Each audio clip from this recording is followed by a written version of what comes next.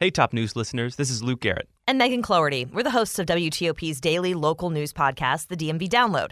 Don't worry, Top News from WTOP isn't going away, but we wanted to drop in and give you a taste of what we're producing, a podcast that goes deeper into the biggest stories of the day. If you like what you hear, head over to the DMV Download podcast and subscribe. It's Monday, August 8th. From inside the WTOP newsroom, this is the DMV Download, brought to you by the men and women of Steamfitters Local 602. Get an estimate and learn more at steamfitters-602.org.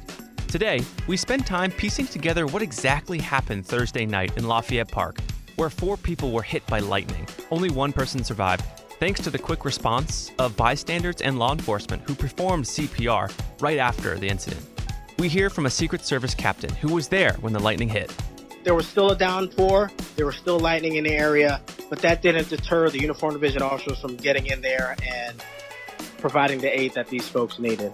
And in light of this deadly natural disaster, we hear from a meteorologist and lightning expert to better understand this powerful force of nature that's become so familiar to us this summer storm season. It is a really major problem, not just in the United States, but all around the world. So we really want people to understand that you do need to take lightning seriously. Thanks for joining us. I'm Luke Garrett. Megan Cloherty is off today. On Thursday night... Breaking news. There's been an apparent lightning strike in Lafayette Park in Northwest D.C. The fire department says 4 adults have been taken to the hospital with life-threatening injuries. And by the next morning... Just in the WTOP, we have learned that 2 of the people who were struck by lightning overnight near the White House have now died. D.C. police confirmed to WTOP that an elderly couple from Wisconsin was pronounced dead overnight after they were struck by lightning yesterday evening during the storms. The tragic news continued into Friday night. And we have breaking news now on WTOP. We've just learned that a 3rd person has died in last night's lightning strike in Lafayette Park near the White House. The 3rd person to die was a 29-year-old man. D.C. police say he was among a group of 4 people struck by lightning near a cluster of trees last night. Also killed a couple from Wisconsin. They were in their 70s. One other person is fighting for life this afternoon. The lone survivor, 28-year-old Amber Escudero Contustasis of Newbury Park, California, is still recovering and is listed in stable condition. Her family says it was her birthday Thursday, and before she was hit by the lightning, she spent the day canvassing in front of the White House for donations for Ukrainian refugees.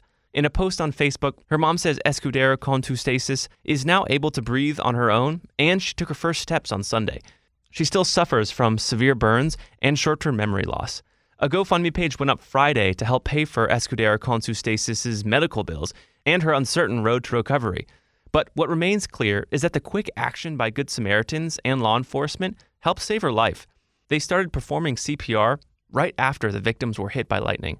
Vito Maggiolo with DC Fire says this care was essential.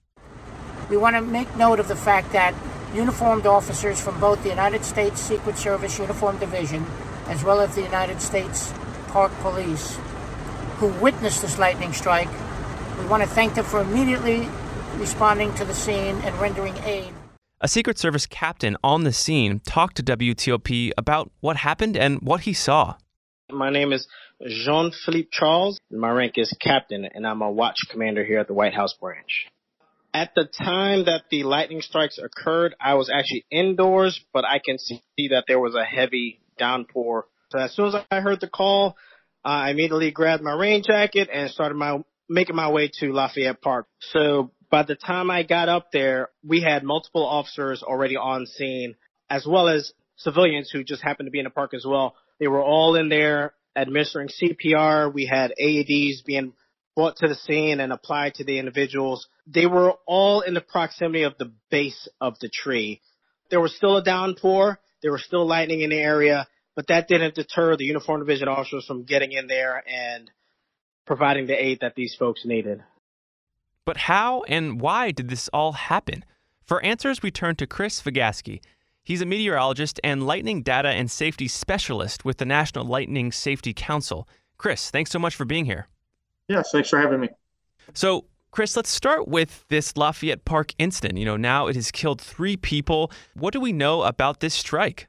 On Thursday, August 4th, severe thunderstorm popped up just west of Washington, D.C. and moved across in the kind of the early evening hours. And at about 6:49 p.m., the National Lightning Detection Network, which is a network of lightning sensors all around the United States that detect both cloud-to-ground and in-cloud lightning all around the United States, detected a lightning flash at Lafayette Park that struck a tree where several people were seeking shelter from the storm that had just moved in. And when you say flash, I know there was video of this incident that showed this bolt breaking up into 6 different bolts. Is that what that means? Yeah, so when you look outside and you see a cloud-to-ground lightning flash, it often looks like it's flickering. That flickering process is because lightning is made up of strokes. We detect the individual strokes, which are what looked like those 6 individual bolts. It's just different surges of electricity coming from the cloud to the ground. And you mentioned it hit the tree. There are photos now of that tree where the people were, taking shelter under. There are, charred marks, and it certainly struck that tree. So how did people get hurt if it hit the tree? There's multiple ways that people can be injured or struck by lightning if lightning first hits another object. So the tree suffered what we call a direct strike, which is the lightning actually struck the tree. But you can also be struck by lightning through other means, one of which is called the side flash, which means lightning hits another object before the electricity jumps into you. There is the ground current. So the lightning hits the tree, electricity goes into the ground, and then spreads out for a number of feet away from where it initially struck. Then there is conduction. So if a person is leaning up against the tree and the lightning strikes the tree, they are in contact then with the electricity, and so the electricity comes right into them. And then there's another method which is known as an upward streamer. So for the tree to be struck by lightning, it has to send up electricity to meet the electricity that's coming out of the sky. But humans can do that as well if there's an electric field around them. So that's another way that people could be struck. But in this case, it sounds like depending on how close they were to the tree, it would either be conduction if they were leaning up against it, or a side flash if they were kind of right next to it. And as best you can, for those of us sitting outside kind of the scientific realm and knowing about charges and how all those things work, how does a lightning flash, a direct hit, go into a tree and then jump to a person, a human? Lightning is a very, very powerful electric shock. So if you've ever walked across a carpeted floor in the wintertime and you touch a doorknob and you get that shock, you just created a very small version of lightning. Lightning is millions of times stronger than that little shock that you get. It's thousands of times more powerful than the electricity that runs through your walls. So an electric outlet has about 15 to 20 amps of current. Lightning has 15 to 20,000 or more amps of current. So it's extremely powerful. There's a lot of electricity running through there that's trying to get to ground. So if a tree is struck by lightning, the electricity is going to go through the tree, it's going to go into the ground, but it can also try to find other paths to ground. And if you're right next to that tree, that electricity can jump from the tree to you to then continue down to the ground. And so let's, transition right into how do we make sure that doesn't happen? How do we avoid kind of those 4 types of electrical transference, if that's the right way to say it? How do we avoid that if we're caught in a thunderstorm? Yeah, the lightning safety community preaches a couple of things. One is there's no safe place outside during a thunderstorm. And 2, when thunder roars, go indoors. So anytime that you're outside and there's thunderstorms in the area, you need to start heading to a lightning safe place. And what we consider a lightning safe place is a fully enclosed metal vehicle. So a car, a van, a truck that has metal all the way around it and a metal roof. So don't get into a golf cart, don't get into a convertible. Or you go into a substantial building. And a substantial building is something that has pipes and electrical in the walls. When you're in one of those two safe places, the electricity travels through the metal shell of the car or through the wiring and piping into the ground, and it keeps you enclosed and keeps you safe. Mm. And so, let's say we're in a situation where that's not possible if we're out in a field. Is there anything to do at that point? Yeah, if you are kind of out in the open, what we always recommend is that you move immediately towards that lightning safe place. No matter what the distance is to it, if you have to walk, to half a mile, you just keep moving towards that safe place. Lightning isn't that big. It's only about 1.5 inches in diameter. So it's a very small process. So as long as you keep moving towards that safe place and you don't go near something that's more likely to be struck by lightning, like a tall tree or something like that, you can usually get significant headway towards being a lot safer. A lot of people still like to recommend what is known as the lightning crouch, which is when you try and make yourself as low to the ground as possible.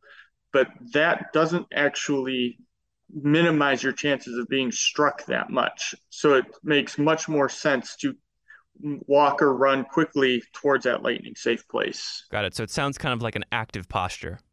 Yes. Mm. And, circling back to lightning, can you kind of put into context why it should be really respected? How powerful are we talking here? Yeah, so lightning, strikes around the world billions of times every year. So it's a hazard that people experience every day around the world. It's probably the most common natural hazard that people come across in their life. We mentioned that lightning is thousands of times more powerful than the electricity that runs through your walls. And we have grown up knowing you don't stick your finger in the outlet, you don't, come near that electricity. Lightning is significantly more dangerous than that electricity in your walls. It's hotter than the surface of the sun, so it's 50 to 55,000 degrees Fahrenheit. We get hot when it's 100 degrees. This is, thousands of times more hot than that. And Chris, how would you respond to someone who says, look, there are risks every day, on my drive to work. Why should I be, hyper vigilant of lightning when the chances are so low of me getting struck? Lightning causes about 24,000 fatalities around the world every year and 250,000 injuries. So it is a really major problem, not just in the United States, but all around the world. So we really want people to understand that you do need to take lightning seriously, even though your chances overall are low of getting struck. If you're putting yourself into dangerous situations, you're staying outside during a thunderstorm, or you're not taking the appropriate precautions, that risk goes up. Well, Chris, thank you so much for walking us through, the tragic Lafayette Park incident, and what we should do moving forward. Thank you. Yep, thank you. And after the break, I talked to a WTOP golf enthusiast about new developments regarding municipal golf courses in D.C. and how 3 of the world's top golf architects are actually going to renovate these courses. Backed by the experience of its hardworking members, Steamfitters Local 602 is ready to take on your next commercial, heating, cooling, HVAC, or refrigeration project. Steamfitters Local 602 adds value to our community through its partnerships with local contractors and building owners, all while keeping the focus on improving the lives of its members and their families throughout the DMV. For work that's on time and on budget, go to steamfitters-602.org to schedule your next project. That's steamfitters-602.org. Steamfitters Local 602. Changing lives. Thanks for listening to the DMV Download.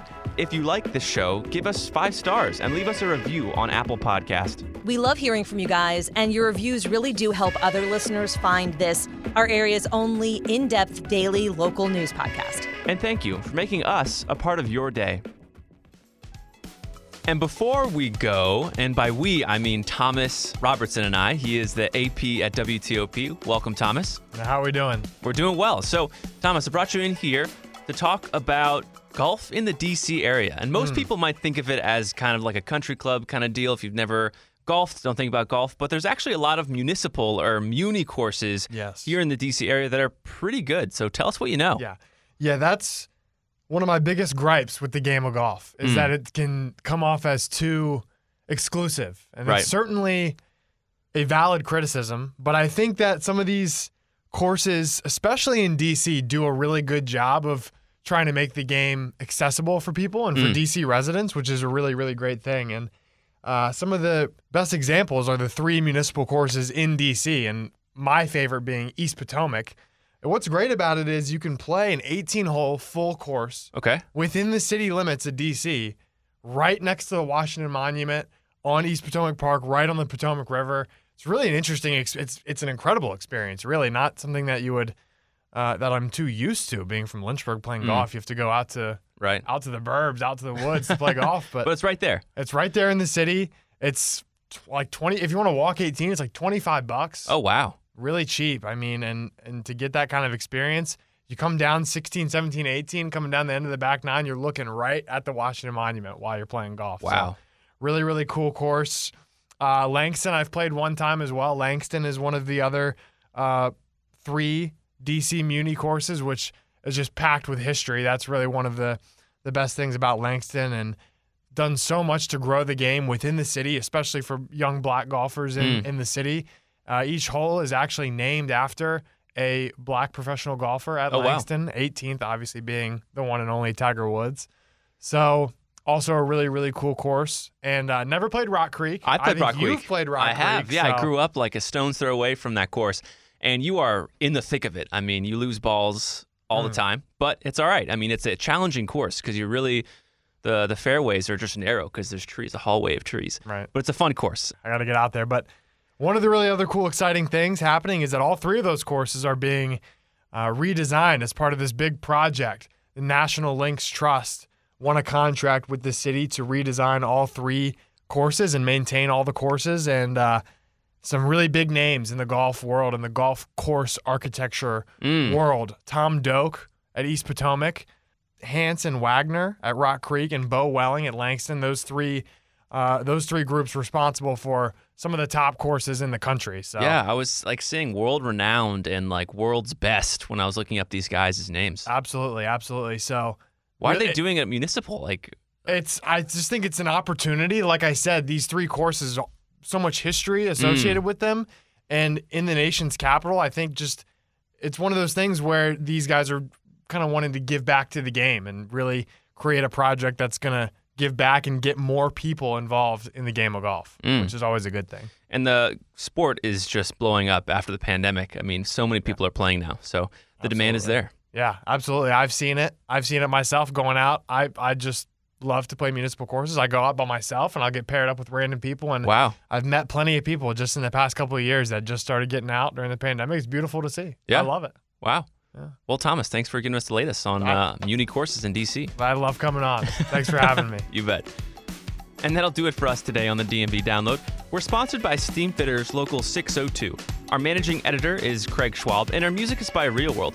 Give us a review and rate our show if you get the chance. And while you're at it, make sure to subscribe so you never miss an episode. You can also follow us on social media where we post content every day behind the scenes. You can find out more about this podcast and become one of our VIP listeners at dmvdownload.com. The DMV Download is a product of WTOP News. Listen on 103.5 FM in the DC area, 107.7 FM in Virginia, 103.9 FM in Frederick, Maryland, online at WTOP.com, and of course on the WTOP News app. Have a good one, and I'll see you tomorrow.